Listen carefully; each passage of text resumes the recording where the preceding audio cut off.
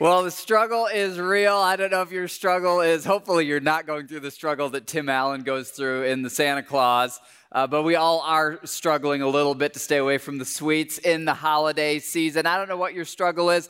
I saw one of our staff kiddos the other day, little baby named Kai, wearing this shirt. You guys have to see this. His shirt says, "The snuggle is real." The snuggle is real. Well, maybe we didn't get the picture in. There it is. Okay. The snuggle is real. And I thought, yeah, that's what we're talking about. The struggle is real in life. And I just have to tell you one other cute example of this. I was locking up the other night, and I got into the kids' room, and here's what I found on the floor. Apparently, these very cute-looking stuffed animals were positioned in a battle. And this continues out further to the side. I mean, they were lined up like, ancient battles where the soldiers would line up on each side. I don't know if this is from reading Bible stories in the Old Testament or what, but these animals were ready to fight. They were ready to go to war. I don't know what the struggle is in your life. It's fun to laugh about Tim Allen, and it's fun to look at our cute little kids and their cute little struggles. But as we get older, the struggles get more real and they get harder. The other morning, I was in Indianapolis early in the morning, and I was stopping to grab a breakfast bagel. It was back when it was snowy, and it was below freezing, and I saw this lady walking into the bagel shop with a backpack, and it looked like she was probably homeless, and I was having this prompting that I should pay for her bagel, pay for her breakfast. So I'm behind her in line. And she gets up to the register, and I'm right behind her. I'm kind of like waiting to intervene. And the person running the register clearly knew her. And she ordered her bagel with some meat and egg and stuff on it. And then she pulls out of her pocket some change. I mean, it had to be about 30 cents. And she hands it to the person at the register, and the person at the register just kind of told her thank you. And I talked with the person at the register afterwards, and it turns out every morning that homeless gal comes in, and this person in this bagel shop just kind of takes care of her. And it was so inspiring to me to see one of these everyday heroes who are out there in the daily struggle that is life for ourselves and for our neighbors, and who is just showing up and being a hero one day at a time. But I wonder, what can you do in your life when you're in the struggle and no hero does show up? What can you do when you're struggling, or when someone you love is struggling? I don't know exactly what your struggle is in life right now, but maybe you've got something going on and no hero has shown up to just take care of things or to just make everything okay. What can you do in the real struggles of divorce or of death, of chronic illness, of suffering, of pain? What can we do in the real struggles of life? Well, we're in this series about Christmas in the Gospel of Luke, chapter 1, reading the people and events that led up to Jesus' birth. And the theme in every one of these stories has been that God is with us. And today we're learning that God is with us in our struggles. In fact, this dilemma, this tension, this very real conflict that we all deal with and our loved ones all deal with, of having struggles, this is actually what the Christmas story is all about. It's about a God who loves you, who created you to be in relationship with Him.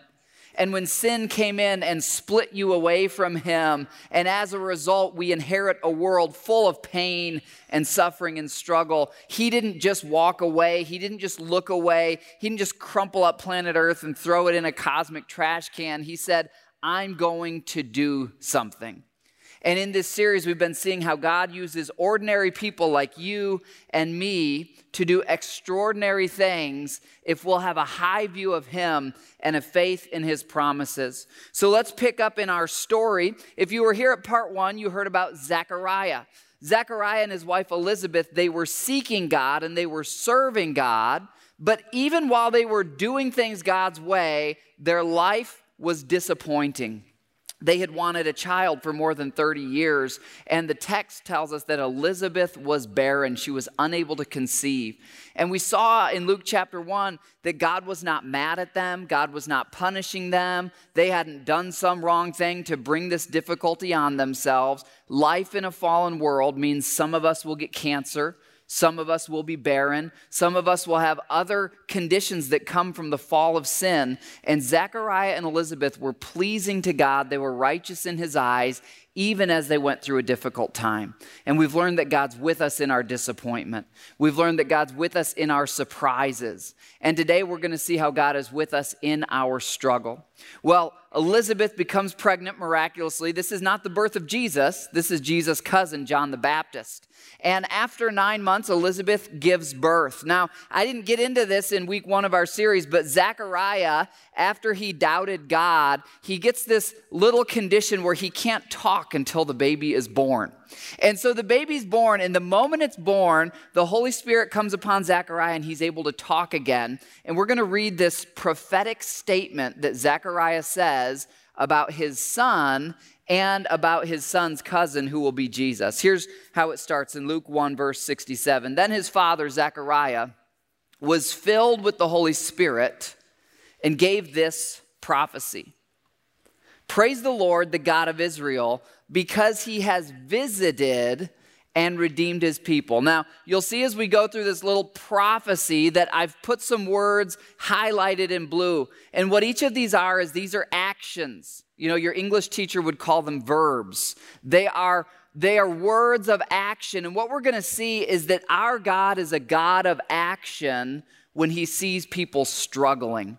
These are all things that God did in response to the human struggle. He's not a spectator. He's not passive when you're struggling. He takes action. And notice, it says he visited, this first Christmas, God visited earth, but he didn't visit like some of your Christmas visitors with maybe a tin of cookies or a summer sausage. He visits to do this word redeem. It's a Bible word. It's such a rich word. It's this idea of buying something back. It's like the idea if you had a really valuable possession and someone stole it unjustly and you went into a pawn shop and you saw it for sale and you took money in and you bought back what was already yours, that's what it is to redeem. And the idea of Christmas is that when Satan came into planet Earth and he stole humanity away from God and he created separation and distance between us and God, that in the person of Jesus, God visited us to buy us back, to redeem us to himself. We're told elsewhere that Jesus came to set the captives free. He came to open the eyes of the blind. He came to give eternal life and a restored relationship with God. Well, there's more verbs in this prophecy. It says, he has sent us a mighty Savior from the royal line of his servant David, just as he promised. And last week we learned that God keeps his promises.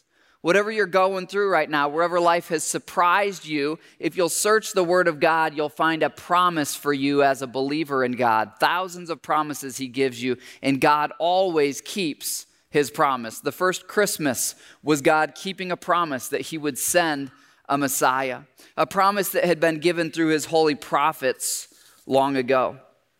Now, Zechariah says, we will be saved from our enemies and from all who hate us. You realize Zechariah and the Jewish people, God's people at this time, they lived under racial prejudice. They were living under Roman rule, and they were a hated and despised people group. Their race was despised. They were not given equal treatment to the Romans or to the Greeks. They were a class of people that was persecuted, and Zechariah realizes that the ultimate solution for human injustice and inequality is in the God who can make all things right and who can cleanse the human heart from hatred. This God has been merciful to our ancestors by remembering his sacred covenant, the covenant that he swore with an oath to our ancestor Abraham. We have been rescued from our enemies. And why has God rescued us? It's so that we can serve God without fear. And now we can serve God in holiness and in righteousness for as long as we live.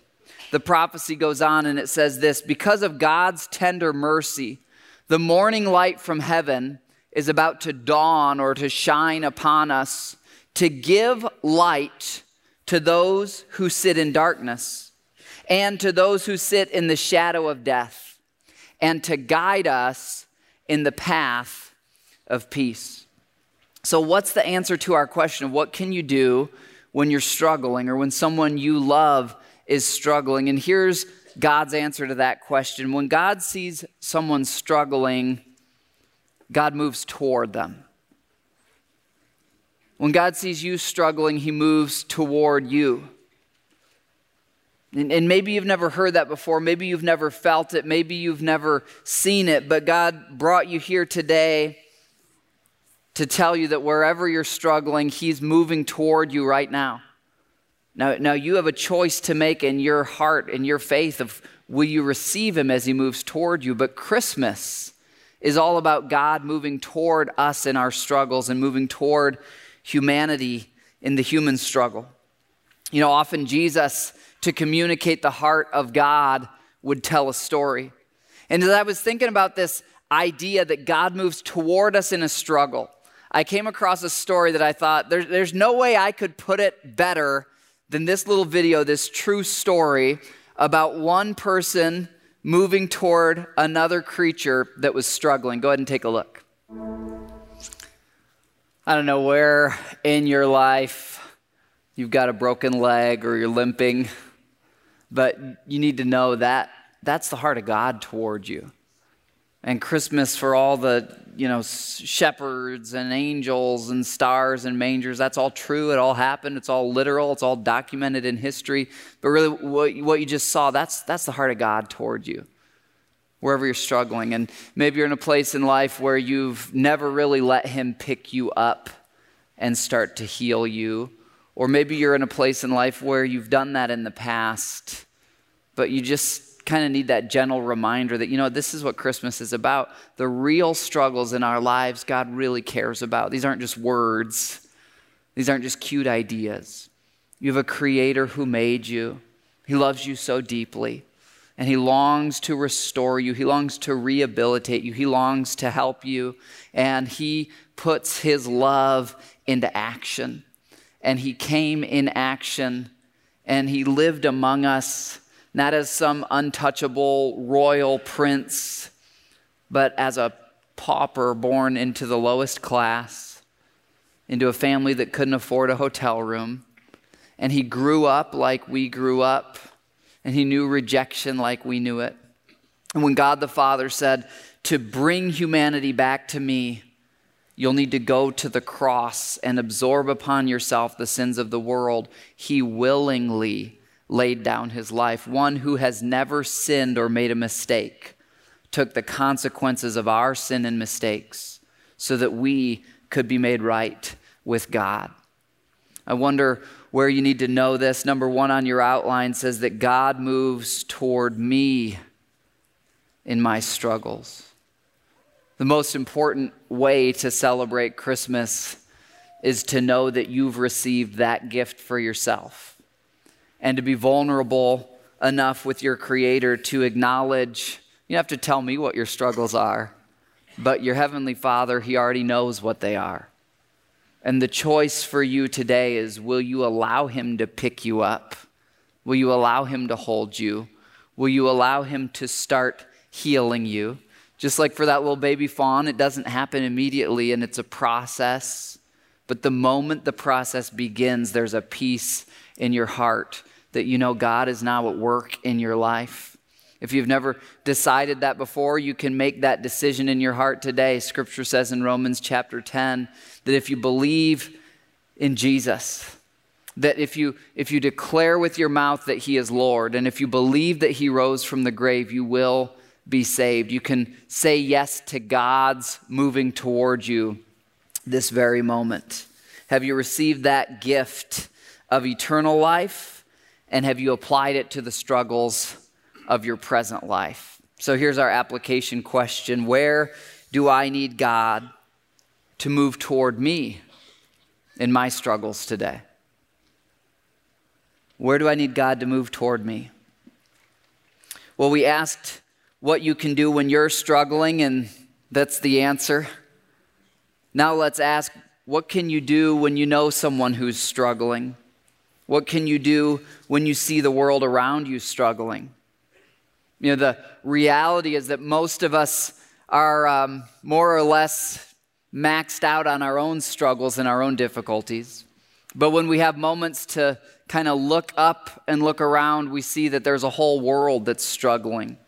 There's a nation that's deeply divided, but this nation is the most prosperous and free nation in the world. There's so many people who are struggling for basic things like food or clean water. The reality of the struggle around us, there's a dear grandmother in our church. She doesn't look old enough to be a grandmother, but she is. And she has 9 grandsons. Now, her son, who she raised the best she could, has made some poor choices. So he is physically not able to raise these kids. And so she's got these 9 grandsons who she's almost single parenting. I mean, she's got friends and support and people around her. But could you imagine? I have 3 kids, and I'm supposedly in the prime of my life, and I have a life partner, and I can't hardly do it with 3. I don't know how she does it with 9. And thankfully, many of you in this church family, you come alongside her and help her. She wrote a poem that has opened my eyes, and it's her expressing how her eyes have been opened as she's walked with these grandsons who've sometimes been in the foster system and in other settings. The poem's called See Me. She writes this: when you look my way, why do you turn your head? Is it because you know I have no bed? My clothes are dirty, my body unclean, so therefore I'm invisible and can't be seen. Not sure why my life has to be this way. I'm just a child and have no say. I've lived several places and have no home. My brothers and I continue to roam.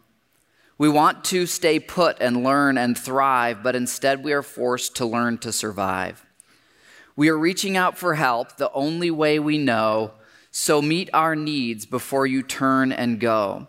For we are just children who have no say. Please look at us before you walk away. You know, as I've watched this amazing grandma do everything she can, and as I've watched many of you in our church family help her, I've realized that, you know, the real struggles in each of our lives, it's almost like they're one branch on this giant vine of struggle and of pain and of difficulty that spreads across the whole country and that stretches across the continents. And if we really zoom out, that spans across the centuries of human history, ever since Adam and Eve allowed sin, invited sin into this world. Our struggles are connected in this giant vine of struggle that expands across the centuries. And in the Christmas story, we find God's answer not only for our struggles, but also for the many other people who are struggling around us. And there's a few more lines in that prophecy from Zechariah that I want to read to you. And they are the part where Zechariah talks about the role that his son, John the Baptist, would play. And here's what he says in Luke 1, verse 76. You, my little son, will be called the prophet of the Most High, because you will prepare the way for the Lord. So John the Baptist, he's a real person who lived in history. And like I mentioned, he's Jesus' cousin. Now, Jesus is Almighty God. So did he need John the Baptist to prepare the way for him? Well, technically, probably no, because God's Almighty. And, you know, God could have just said, boom, I zap myself into existence as a powerful prince and everything is fixed. But God chose to use normal people like us. And in the reality of the Christmas story is that after Jesus was born in a manger, fully God and fully man, he lived for 30 years on earth. And there was a time where he began a public ministry. And he said to all the people around him, I am God, and I'm here to take away the sins of the world. And that public ministry began because of his cousin, John the Baptist, who very literally prepared the way, almost like he paved a highway through the desert for Jesus to walk on so all the people could see, here is God among us. And this had been prophesied hundreds of years ago. The point is this: John the Baptist had a role to play in the Christmas story, and we have a role to play. We have a role to play today in the Christmas story to prepare the way for God's hope and his salvation to essentially roll on in to our community and to our relationships. I'm guessing most of you have had this situation where you're preparing the house for company to come or for guests. And I remember as a kid, if we had guests coming over, my mom would give me these different jobs, to empty the trash cans and vacuum the living room. And we would prepare the way for a guest to come. Anyone relate to that? Anyone doing that here on Thanksgiving or Christmas? Awesome, you guys are with me. God calls us now. The reason when we place our faith in Christ that we don't immediately teleport to heaven is that God cares about the people around us who are still suffering. And what Christmas is about for us is, first, have you received God's help for your suffering? And then secondly, acknowledging and realizing we live in God's family, and we're here to prepare the house. We're here to prepare the way so that the hurting people in our community can come in here.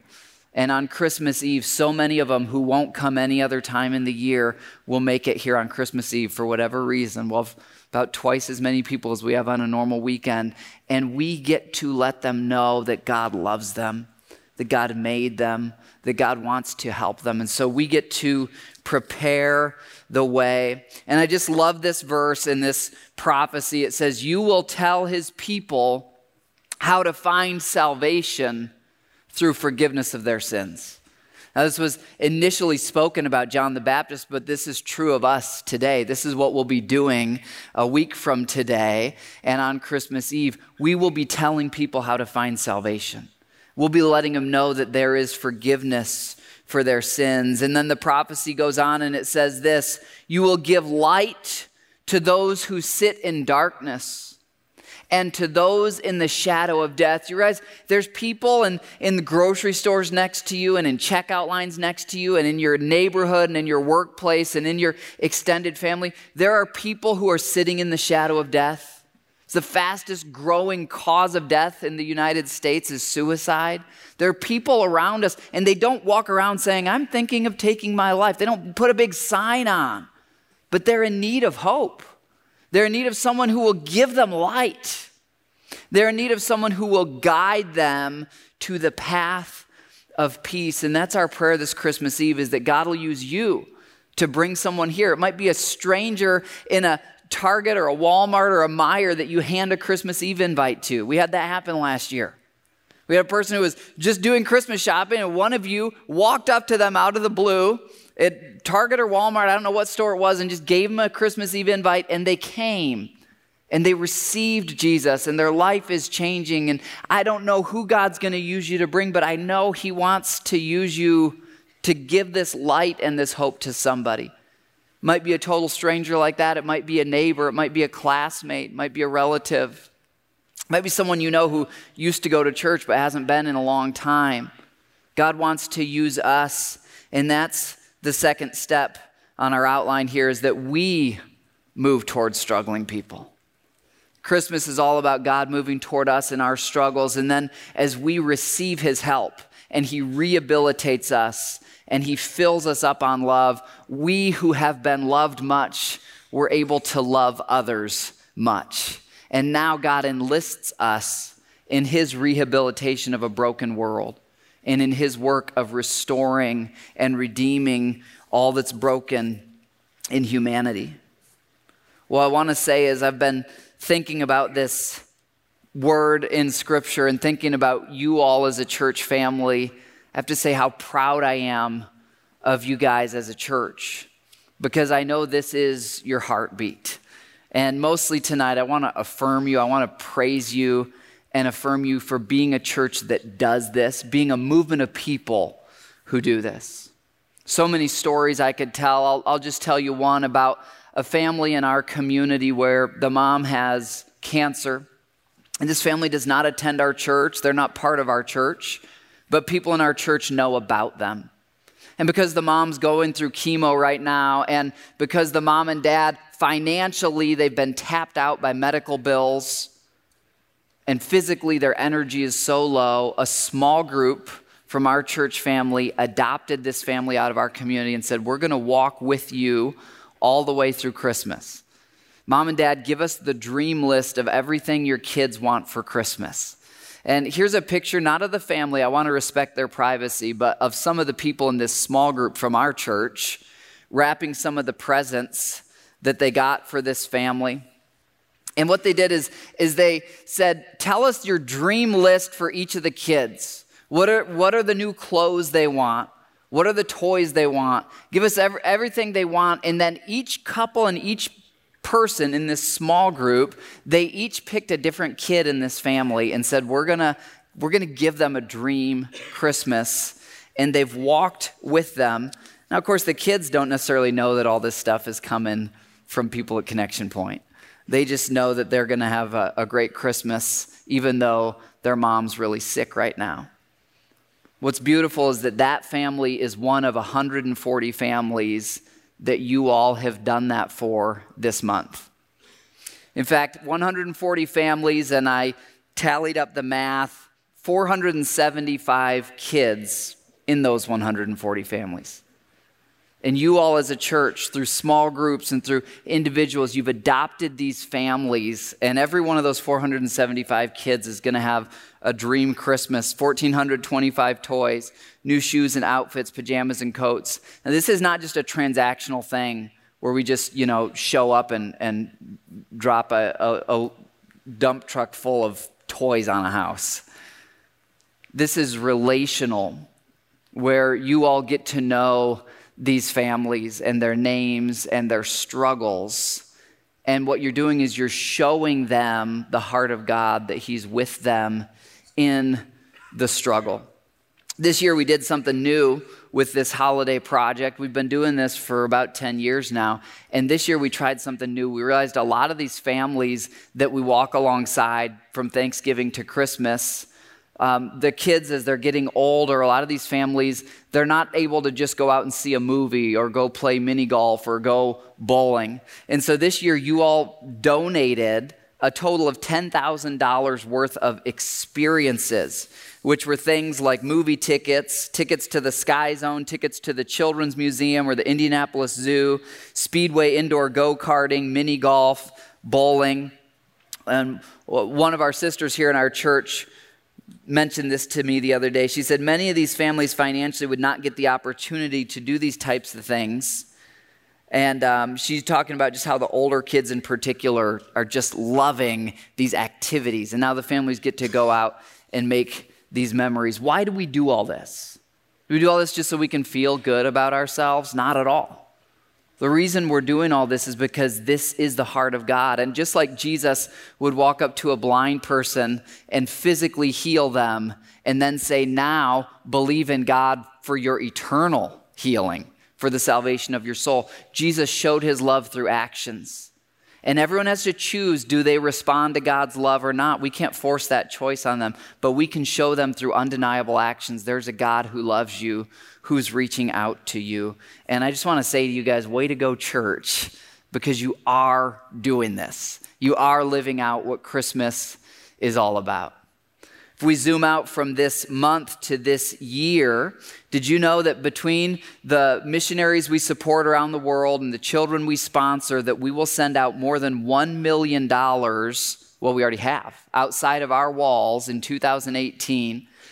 And this goes everywhere from inner city Indianapolis and inner city Chicago to rural West Virginia, to India, Guatemala, Swaziland, and the Middle East. And many of you have been on trips to these different groups that we support, each one showing the love of God through actions and then telling the good news that will be for all people, that there's a Messiah, Jesus Christ the Lord, that forgiveness of sins is available. Here's just one picture from one of our families. Many of you, we've got about 600 kids around the world who are in orphanages and other places around the world who you all sponsor. And that's actually on top of that $1 million that we send out in a year. And this was I actually just pulled this off of Instagram. This is just one of your brothers and sisters here in the church family. They had gotten their update from a child that they sponsor. And her Christmas, this is what her Christmas looks like in a very poor country where she wouldn't have education or a healthy diet without their help. So what will we do this Christmas? Well, we're going to keep being the movement of God that we are in 3 ways that all come from this prophecy of Zechariah. We will tell people how to find salvation through forgiveness. That's what we're going to be doing on Christmas Eve. We're going to tell people how to find forgiveness, how to find salvation. We are going together to give light to those who sit in the shadows of death, to those who are sitting in darkness. This place is going to be a big lighthouse on Christmas Eve. Also, we're going to guide others to God's peace. Each of those statements comes straight from the Word of God in the text that we read today. So here's what I want to ask you as you think about Christmas. Who is one person that you will move toward this week with the hope of Christmas? You know, God doesn't call you to save the world or to reach everybody or to reach thousands of people or hundreds of people. He calls each one of us to reach the people who are in our proximity, in our daily interactions. And it's as we all work together that we become a movement that reaches many, many people. But it's about every individual. Who's one person who you can move toward this week? And maybe it's, you know, they have a need that's physical or financial and you can move toward them that way. Maybe it's moving toward them just with a simple Christmas Eve invitation to say, hey, would you be my guest? Or would you consider coming to one of these 7 Christmas Eve services? Did you know the majority of Americans in a national poll said if someone I knew invited me to a Christmas service, I would go. The majority of Americans said they would go if someone they knew invited them. Well, as we take a moment to reflect, I just want to ask you, which of these 2 kind of halves of what we've learned do you most need today? Do you most need to just know that God is moving toward you in your struggle? Or is it that you know that and it's time for you to move toward someone else as a representative of God in their struggle? We're going to take a moment to reflect on that and decide, God, I accept you in my struggle, and God, I will join you in moving toward others who are struggling. Would you pray that with me now? Father, Lord, I just thank you for your heart. I know that video of the baby deer is not necessarily straight from the Bible, but I feel like it's just a picture of your heart. So much like the stories that Jesus told. And God, I pray that you'd break through our barriers in our hearts to realize that you are a rehabilitating Father. You are a loving Creator. And across this room right now, Lord, I just know you've brought in here some sons and daughters of yours. They need to know that you're moving toward them in their struggle. They need to know that your heart is for them to help them. And Father, as you fill us up with your love, as you rehabilitate us, we know you have left us here on earth for a purpose, and it's to go and tell others. And so, Father, we just pray that your Spirit would empower us this Christmas season, whether it's a handout in Walmart or to a drive-through worker as we're picking up some food, or to a neighbor we've known for 20 years or a coworker we've known for a few months. Would you just lead us by your Spirit? We want to be part of your work of rescuing and of rehabilitating. God, right now we're just going to take some time to reflect. And would you just speak through this song to let us know you're a God who pursues us. You came after us and you're pursuing us today. We pray in Jesus' name. Amen.